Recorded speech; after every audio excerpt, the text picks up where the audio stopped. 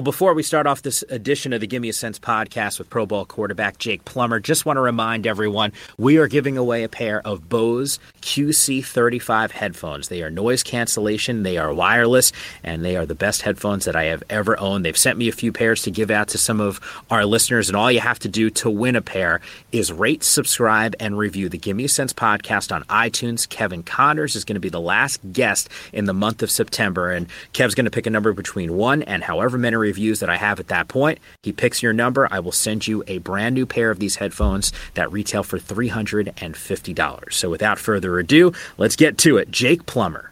Getting benched towards the end of my career, retiring. They still trade me to Tampa. I didn't want to play in Tampa. I was done. Not let that bother me because that was just part of the process. But to look back on what I did, know now that I can influence a lot of people in a real positive way and really own what I did. What I did was amazing, and I never thought I would even play in the league. And now I damn near accomplished my dream, I damn near won a Super Bowl or got a chance to play for a Super Bowl. And from a little kid with that dream and the whole path I went on, man, I did so many fun things that I'm so proud of it and what I've accomplished that I got to continue to live that life with that kind of personality and attitude and hope to spread it to these guys that may not be feeling the same way. You watched them. You cheered for them. Maybe you booed them. You listened to them. You were impressed by them. Today, they share their favorite memories with you. It's the Give Me a Sense podcast. Here's your host, Mike Yam. We're full swing right now into the college football season, and the NFL season has officially kicked up as well. And thinking about doing this podcast, there's one guy that had a tremendous amount of success at the college level that I've been fortunate enough to work with and call a friend, and he thrived in the NFL as well. Jake Plummer is our next guest. Jake, always great to have a conversation with you. It's been a while since I've been able to catch up with you in person or even on the phone. Yeah, it has been a while. It's nice to talk to you. I always enjoyed coming down to San Fran and getting to hang there at the Pac-12 studios. So I might not be doing as much of that this year, but still glad to join you on your podcast.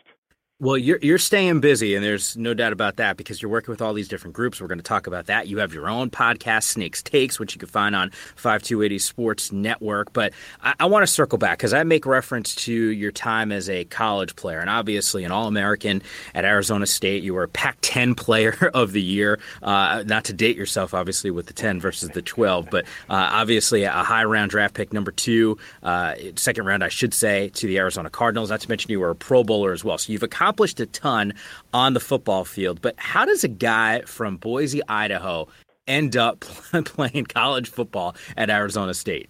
Good recruiting, I guess you could say. And this was back, in '93. Before all, there were the magazines out there that would rank players, but there was only one at the time. So a lot of it was, recruiting, word of mouth, coaches that would, talk to each other. I was really lucky to have a head coach, Steve Vogel at Capitol High School there in Boise, that I came to find out later on after all the recruiting went down, all the teams that were interested had been sending out videos, VCR tapes.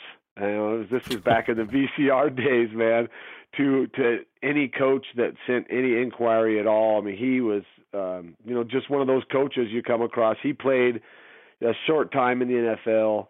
With the Bills, I think he had a year or two and played at Boise State, but just a guy who really cared about his players, and it showed because he helped spread videotapes out to a lot of schools that maybe would have overlooked me or not seen what I had accomplished at the high school level.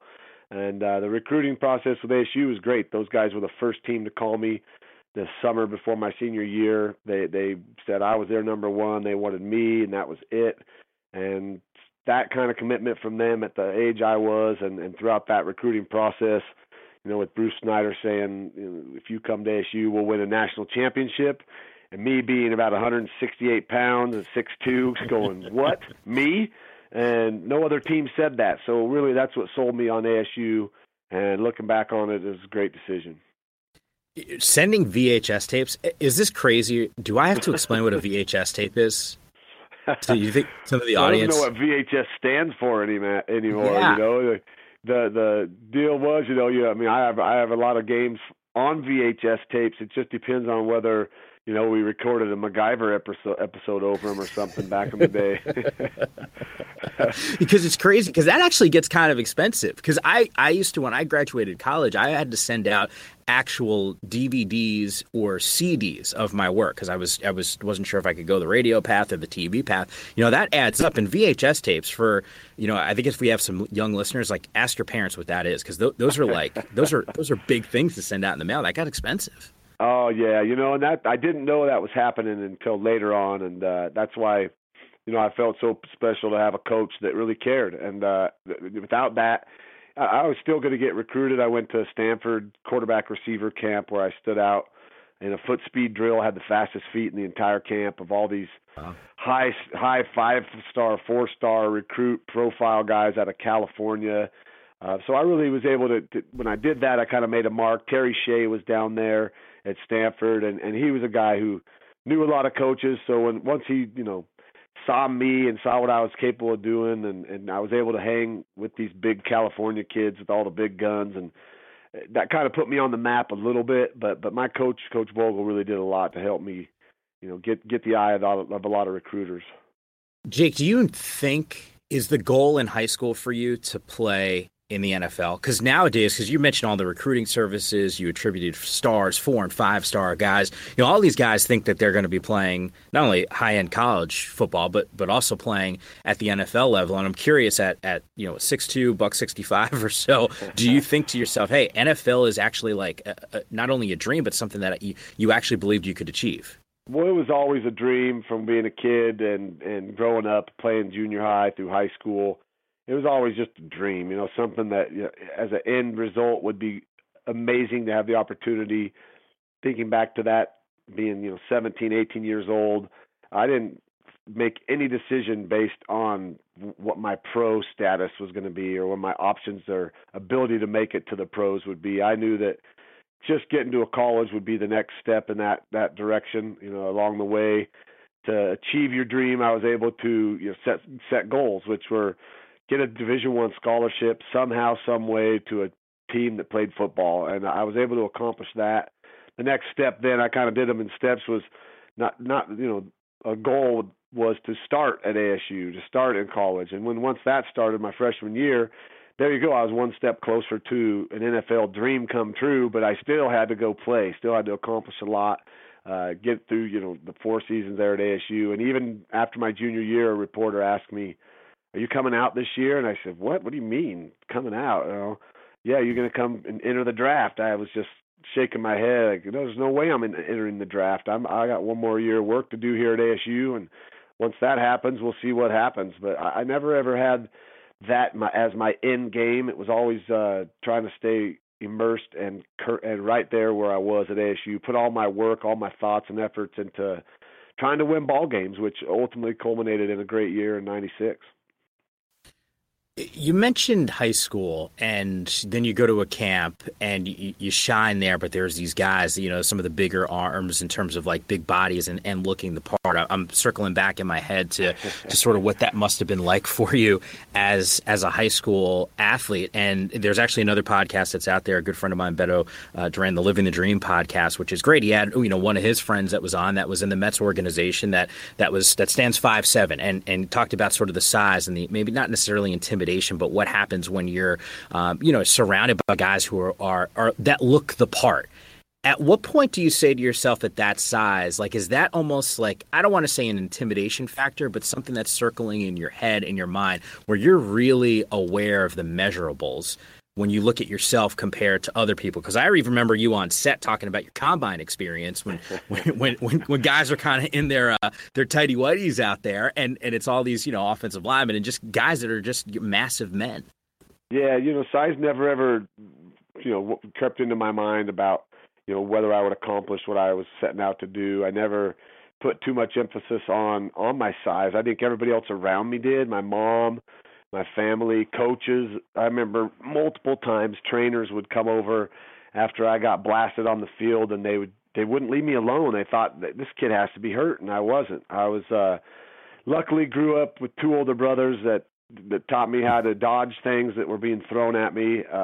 Learned how to take a punch because I got plenty of those rained down on me from my brothers.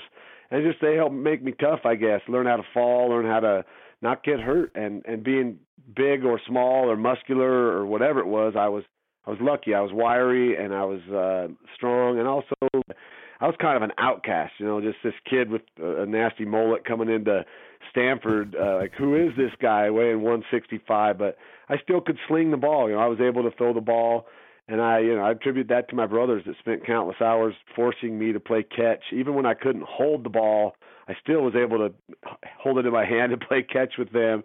So I wasn't really intimidated when I got there. I was able to hang with these guys that were getting a lot of recruited, getting recruited around the country.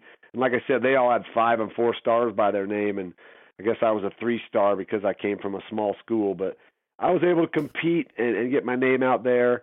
I never really worried about my size. I never really thought I need to be 6'4", 230 or 220 like the prototypical QB. I was just happy to have the skill set I had, and I made the most out of it. Jake, what's it like being the quarterback at ASU? It was fun. I really never bought into the whole I'm the quarterback at ASU, and people all the time like, oh, that must have been crazy. You're the QB at ASU. I said, it was great. I made a lot of great friends. I had a lot of great teammates, but I wasn't, as you know from working with me, there's certain guys that their ego enters the room before they do, and if they do enter the room, they want to make sure everybody knows they're there. I was just the opposite. I like to just kind of sneak in, be behind the scenes, checking stuff out, having fun, be with my friends.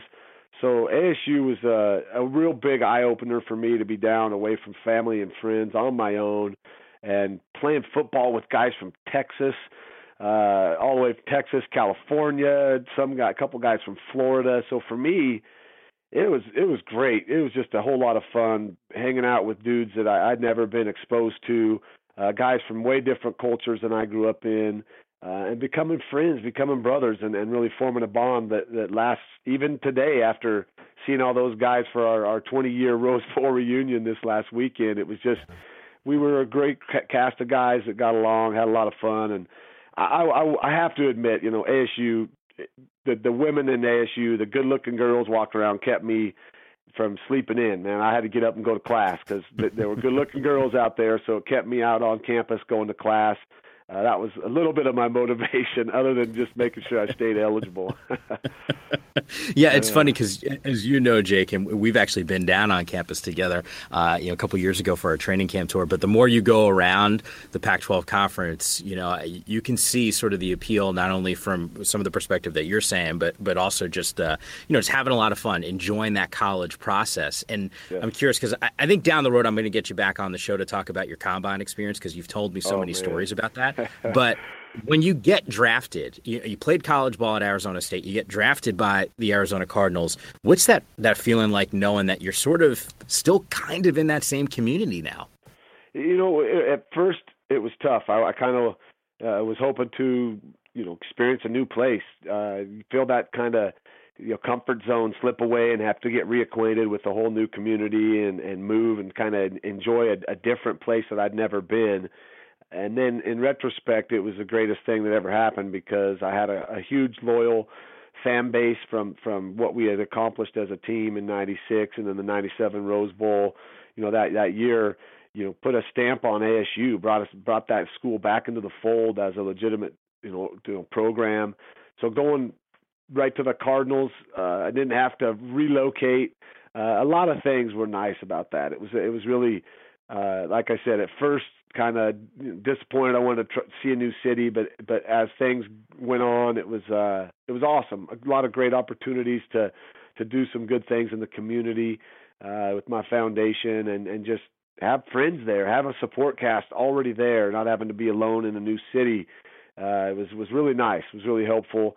My first start in the NFL, I threw 4 interceptions, and every time coming back on the field, the crowd cheered, which there ain't very many cities across the league that would happen at. I probably would have been benched had I done that now. But at Arizona there with the Cardinals, I had I had a big following, a lot of fans from ASU, and then became Cardinal fans, and it was comforting knowing that those guys were in the stands rooting for me. I look, this podcast is all about stories. You had made reference to it. You said, "Hey, I kind of wanted to experience another different area, a different city." I just want to paint a picture for people who maybe don't really necessarily believe that initially. I know you as a guy that comes down to San Francisco, hangs out with us in our studios. Jake legitimately, for anyone who's listening to this podcast, is a guy that wants to explore. I mean, how many times we've gone out to dinner, you like the finding that path, just figuring out, just kind of roaming the streets of San Francisco until you kind of stumble on something, as opposed to going to the popular place. So I can see sort of your mindset and you almost being disappointed by that. We went to that Chinese restaurant one time. I don't remember where the heck that was. We just turned down the street and said, let's just go here. No idea what it was. Ended up being pretty good too. Yeah, that's the thing. You can look and research, do all that, but sometimes you find little hidden gems when you never know what you're going to get into, and that's how I've always kind of approached life in a way. Is, it's fun to have a path set out and a schedule to follow, but sometimes you get off of that and have a lot of fun times and things you never expect to happen. Yeah. Meanwhile, I'm on my phone looking at Yelp, saying, "Hey, this is not popping up on the Yelp screen." But look, so you're at Arizona. What's the transition? How difficult is that? We had Matt Leinart on the podcast early on. I think he might have been the second episode for the show, and Matt sort of talked about that quarterback room and sort of learning the playbook and what that experience was like for him. What was it like for you as a rookie, or even those first few seasons with the Cardinals? It was a big adjustment. I never expected to come in and even make it to the league, so getting drafted and getting that opportunity, it was really awesome just to be in the NFL now. You got to realize that that's not where it ends. You just still have to do a lot of work and keep learning. So I had a lot to learn. I knew quite a bit about football, but I really didn't know the ins and outs and all the little intricacies and defensive fronts and alignments like these kids that in high school know now. I mean, I wasn't behind the scenes. It's just I hadn't spent a ton of time, delving into all of what encompasses a defense. So that was a big learning experience, knowing, coming across teams that were going to throw crazy looks at you. Like I mentioned in my first game, I threw a couple side adjusts, which are when you get blitzed and you have nobody to protect. You call them side adjusts, or you call them hot routes. So there's a guy free, and you got to get the ball to him when there's dudes barreling down on you. I threw a couple side adjusts to the wrong side of the field.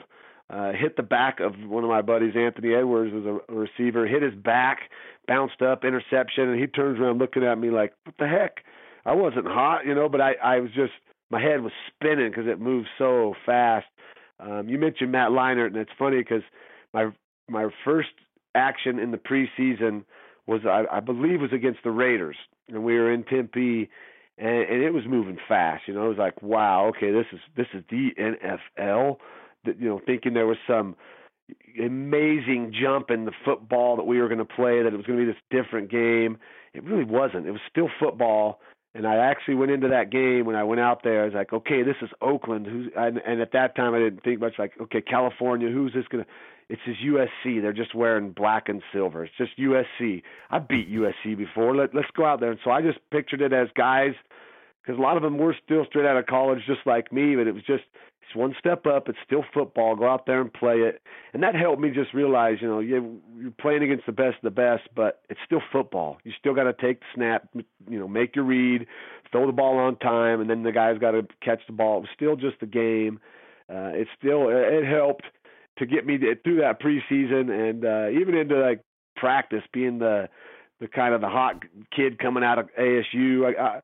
Dealing with the veterans was probably the most fun I had, because they love a kid like me that comes in ready to do whatever and try to make the team and be a great teammate. So I had a lot of great moments with guys like Kevin Butler and Jeff Feagles and Larry Centers, Lomas Brown, all these old vets that have been doing it. They loved it. They were messing with me quite a bit. But in practice, I had fun. That's where I really learned, what I could do in the league and what I knew I was going to need to move on from. And that was a big learning experience because those guys, the ball that hits the ground in college with a bad throw is usually coming back at you as an interception going the other way, and those guys don't let you get away with very many mistakes, as I was learning quickly. It's funny, 2 weeks in a row now, a Lomas Brown reference. We had Glenn Parker on the podcast, and Glenn talked about him being one of his favorite teammates. And then out of the blue, you bring up Lomas' name as well. Certainly one of the good guys. And actually, and I made reference to this last week on the show, I got to work with him a little bit when I was at ESPN, and truly one of the biggest teddy bears that I have ever encountered in my entire life. Great guy, great player. Not a big guy, not huge, all the intangibles. It's all relative, by the way, Jake. He is a big dude to me. I said that's all relative because he's a big dude to me. But not, you're 6'6", 310-pound typical guy. I mean, he was a technique guy. He was awesome. Lomas Brown, what a great player. Yeah, great guy as well. What's that low point at Arizona? The low point was tough, when we did a lot of great things right away. I was able to start my rookie year, which was totally unexpected. And then that next year with the veterans we had, and just a magical year again happened in '98 when we made a playoff run, made the playoffs for the first time in 15 years. I think it was the first time since they'd been in the Valley that we made the playoffs. We won a playoff game for the first time in 50 years. That's 5-0. 50 years they hadn't won a playoff game. So we did some really big stuff, and it just so happened they were voting for the stadium at that point. And just a great team. After that, I think the low point was when we were unable to keep some of the veterans that were so key to that 98 team. I re-signed a huge contract, and I understand now with these young kids, like an Andrew Luck, I worry for him because they've gave him so much money that I hope they're still building a team around him, because the QBs were just one part of this whole equation. I mean, we got to have guys in front of us that play well and know what they're doing and are motivated and work hard. And there was just a tough deal that next year. I ripped my thumb up in the preseason and tried to play through it, and had just an awful year. I think I threw 24 picks that year, and just tough because we came off such a high in '98, such a great season, a very memorable to this day season that people still talk about, and then had such a struggle that next year. That was kind of a low point. I kind of saw the business side of the NFL also, where a guy like Larry Centers is cut or released because of money and let go, even though those are the guys you've got to keep around. Those are the guys that you see these teams that win consistently. They keep those guys around, those veteran leaders that you can count on, not only in practice and meeting rooms, but on main things on game day to show up and play. So that was really an eye-opener for me to understand a little more of the business side of things. And a couple tough seasons there, 3-13. We lost a lot of games, and it was hard to see guys that I had trusted in, throw in the towel mid-season and leave, not come in there with their heart and play hard. Meanwhile, I was scrapping and trying as best I could to do something. And it just, it was tough. It was a tough spot to be in there, but still outside of the game and, with my guys, had a ton of fun. That was kind of my whole thing, was always to have fun, let the game be big, but not to control the way you feel outside of it. You use the term business to describe, parts of the NFL and that experience for you. You took part in that business side as well. You as a free agent, you go into free agency, end up in Denver with the Broncos. How does that process work for you? I mean, was the goal to stay? Did you want to leave? Why Denver? What was it about Shanahan that sort of maybe there was some appeal, at least initially when you got there? It's a good question. I need to ask my agent even, because the Cardinals never really even discussed trying to keep me. I guess they just figured I was gone, that I was out of there, and I didn't like it there and whatnot. I mean, I would have gladly stayed in Arizona had I been shown the commitment level that I felt I had put forth to building what I was hoping would be a good team, a competitive team. And they just let me become a free agent and play my my last game with the Cardinals was I believe was in Denver.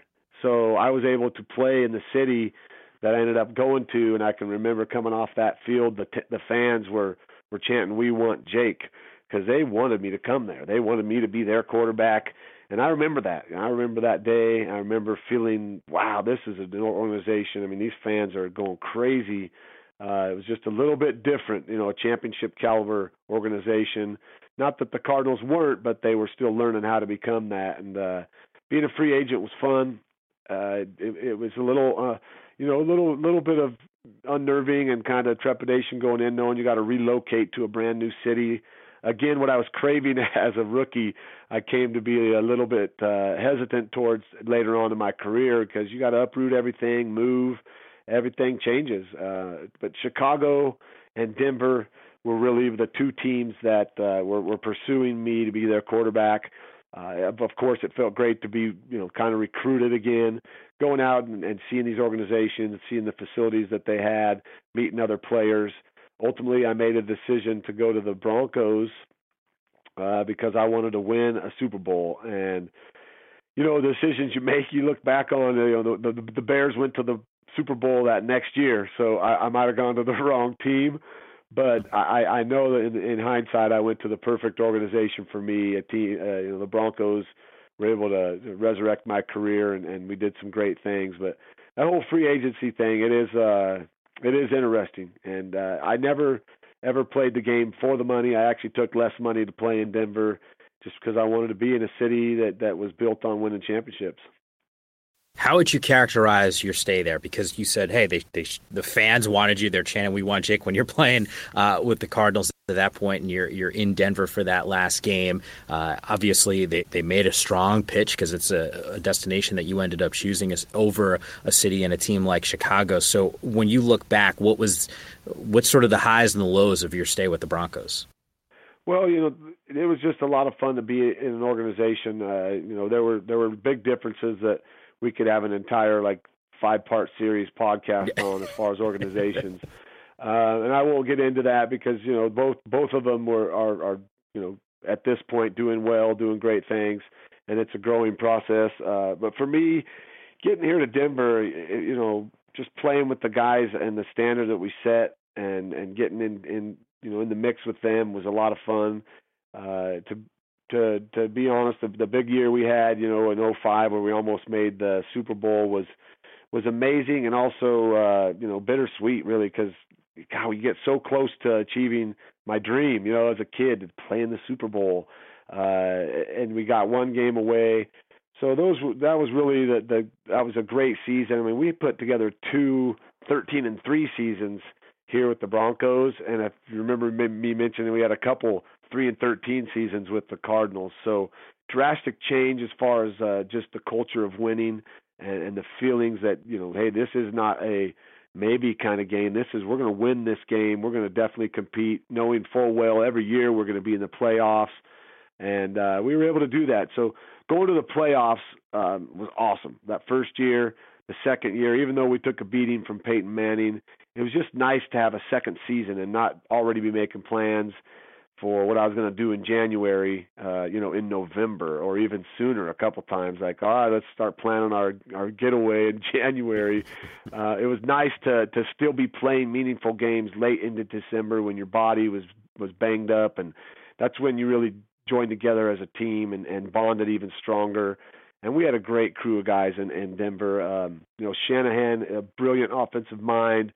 And then I had Kubiak, who was able to take all of Shanahan's crazy late middle of the night, clips he'd find and putting in some crazy play last minute. Kubes was able to kind of be a buffer between Shanahan and myself. And I was cool with plays that I knew what I was doing, but when you're adding plays like Friday afternoon after practice before we get on a plane, that was tough for me. So Kubiak, it was great playing for him. That's why, right now I'm a Broncos fan, because I love Gary Kubiak and want to see him do well.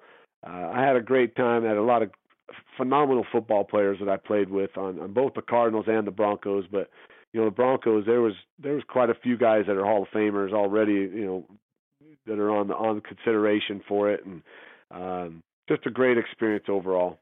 Jake, is that normal? On a Friday, you're hopping onto a plane, and all of a sudden, there's plays that are being thrown your way. I mean, just from talking to other guys, that seems not the norm. But you did it, so you tell me.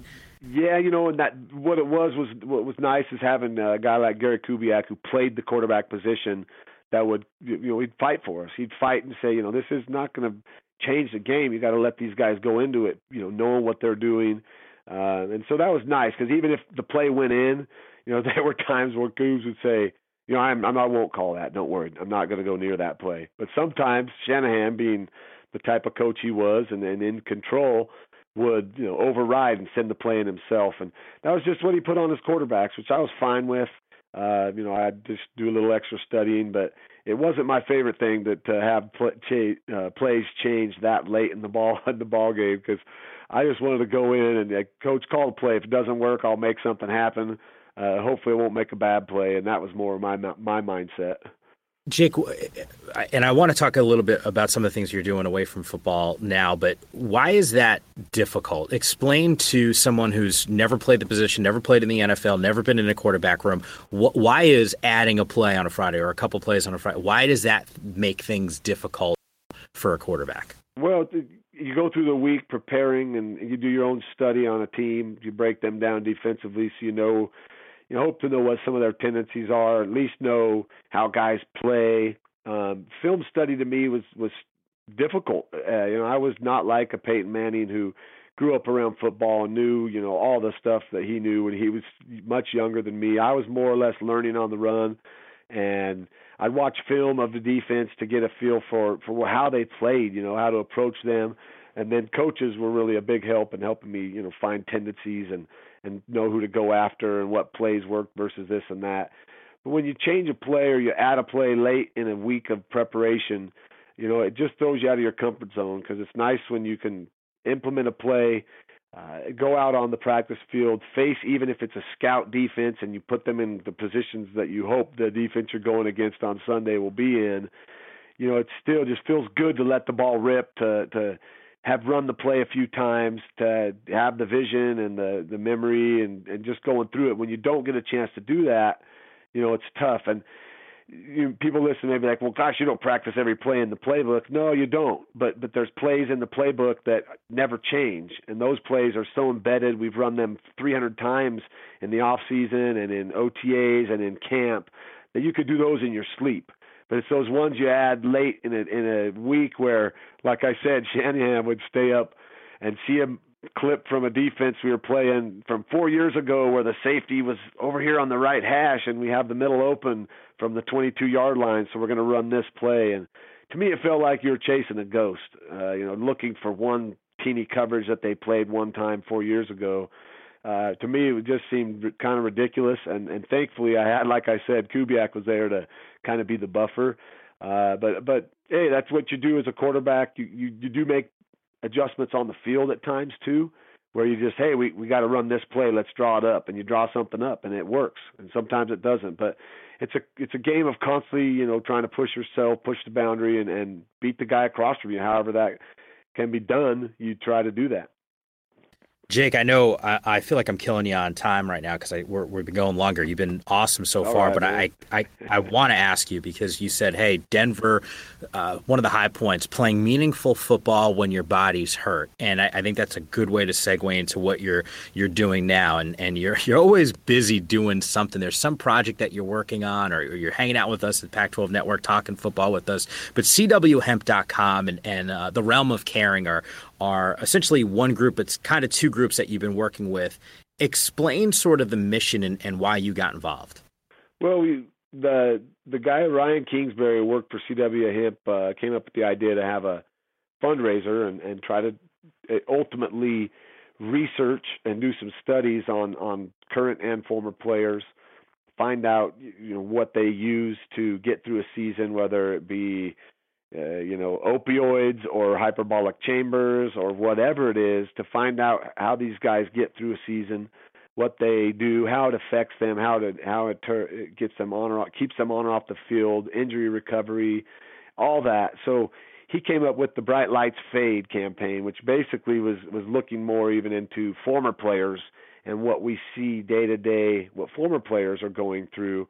A lot of times the fans out there don't see that. They don't do where are they now in Sports Illustrated of the guy that's living on the streets and damn near suicidal and having memory issues and lost his family and that kind of thing. They don't want to paint that picture or portray that as a possible, outcome or future you face as an NFL player. But being in this arena now, looking at calling a lot of former players and being around a lot of these guys, some of these guys are in pretty bad shape. And whether it's a direct correlation to being playing a violent sport, or is it possibly what they were using while they were playing this sport, whether it was narcotics that they were given as prescription for pain, or anti-inflammatories that I took day in and day out just so I could stay on the field.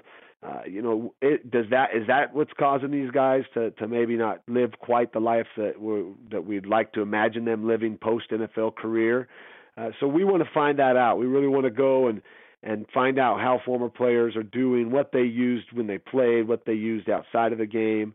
The current player study has been put on hold due to some issues just with confidentiality. We want these guys to be able to tell us everything they do, whether it's, I keep mentioning opioids, the Percocets, the Vicodins, or if they do use cannabis, which we're coming to find out in this day and age right now that it has a lot of medicinal purposes. Even marijuana has medicinal purposes. I deal more on the hemp side of things, which is the CBD, the Charlotte's Web cannabidiol, which I've been taking for a year, has helped me tremendously with inflammation in my body, memory issues, like a lot more clear-headed, no headaches I used to get, an overall better sense of well-being. And so I want to extend that out to as many guys as I can to help them try to live a better life outside of the game. And meanwhile, while we work through the legalities of where the plant stands, the cannabis plant is Schedule 1,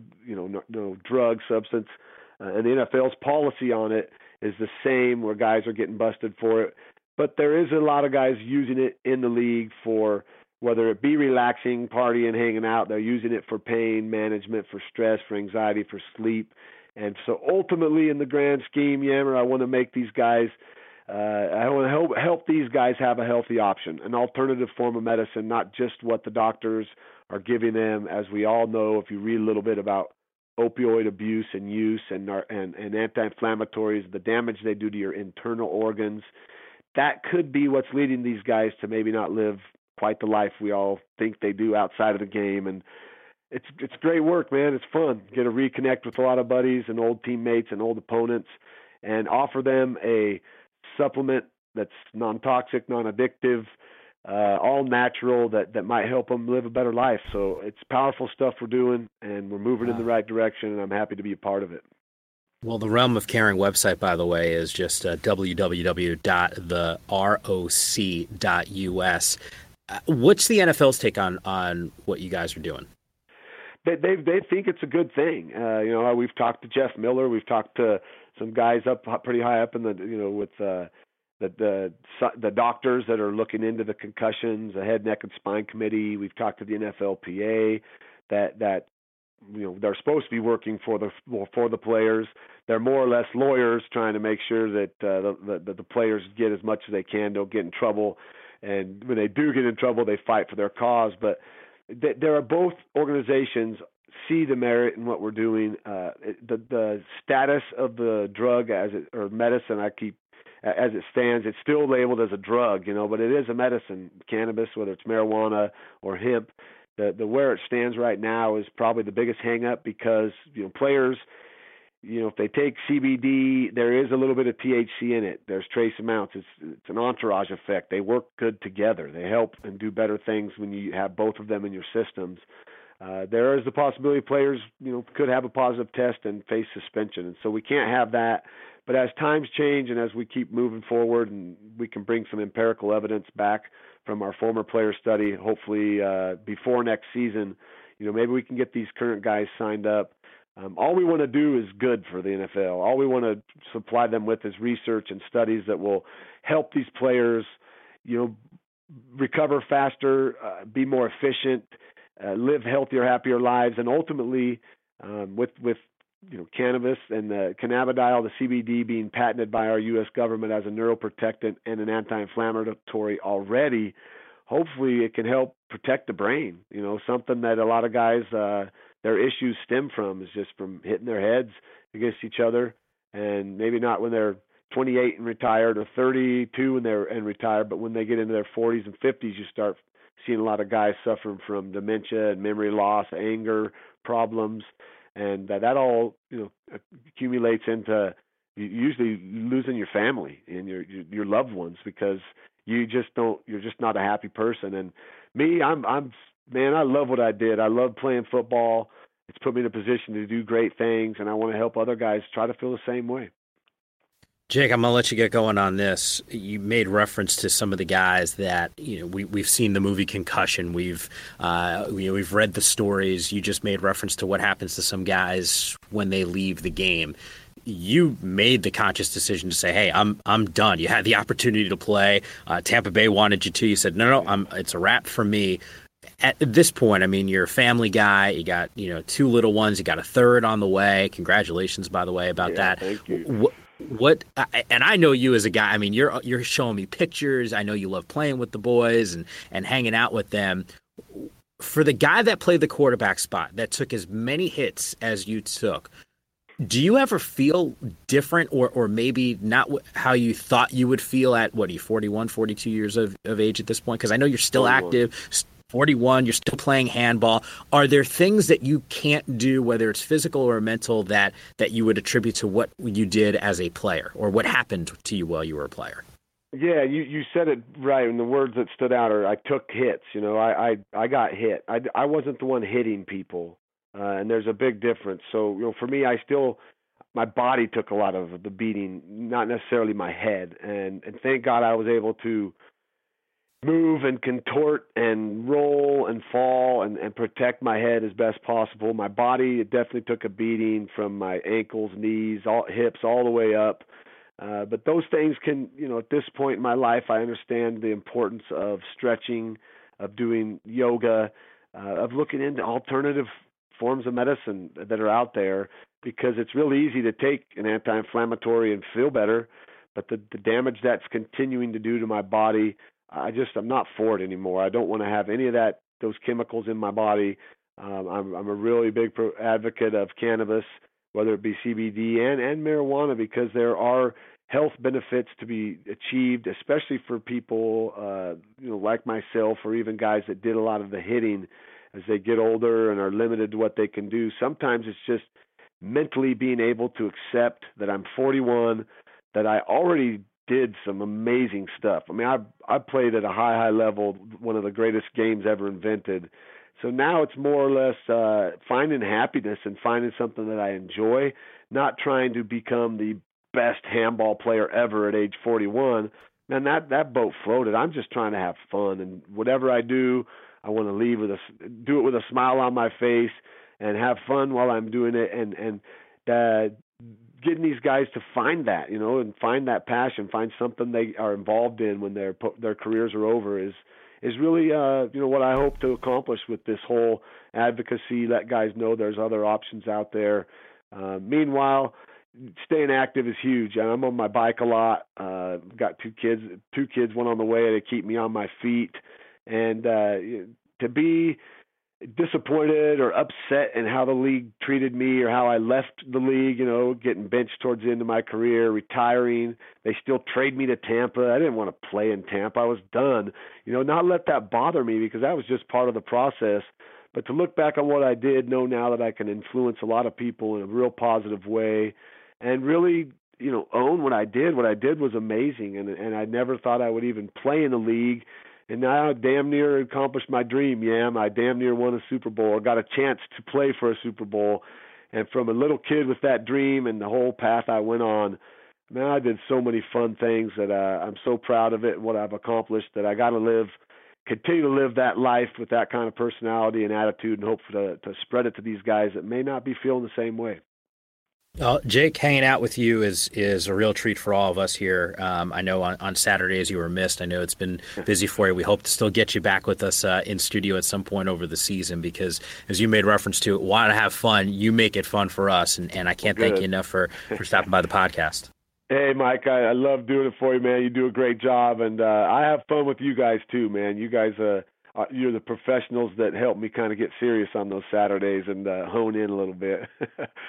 No, I don't know how many people will call us professionals or serious, but we will definitely take that as long as we're having fun on Saturdays. But Jake, in all seriousness, man, fantastic. Hey, thank you, Mike. It's great talking to you, man, and hope to see you soon, man. I can't thank Jake enough for popping on the show. Absolutely fantastic job by him. And before we wrap things up real quick here, I know we started off the show making reference to the Bose giveaway, the QC35 headphones, which are Bluetooth, they're noise cancellation. Gotta love the wireless ability that they do have. And for you to get your pair, all you have to do, rate, subscribe, and review the Gimme a Sense podcast on iTunes. Kevin Connors is going to be the last guest of the month, and Kev's going to pick a number between 1 and however many reviews that I have on iTunes at the point of us recording that show. And whatever number he picks, whoever wrote that review, I will send you a brand new pair of QC35s. They are $350, but they are the best headphones that I have ever owned. Once again, really appreciate you listening, subscribing, downloading, and writing that review. Even if you don't win the headphones, still appreciate the support. You can find me on Twitter at Mike_Yam or on Facebook. The Facebook page is just Mike Yam. Thanks again.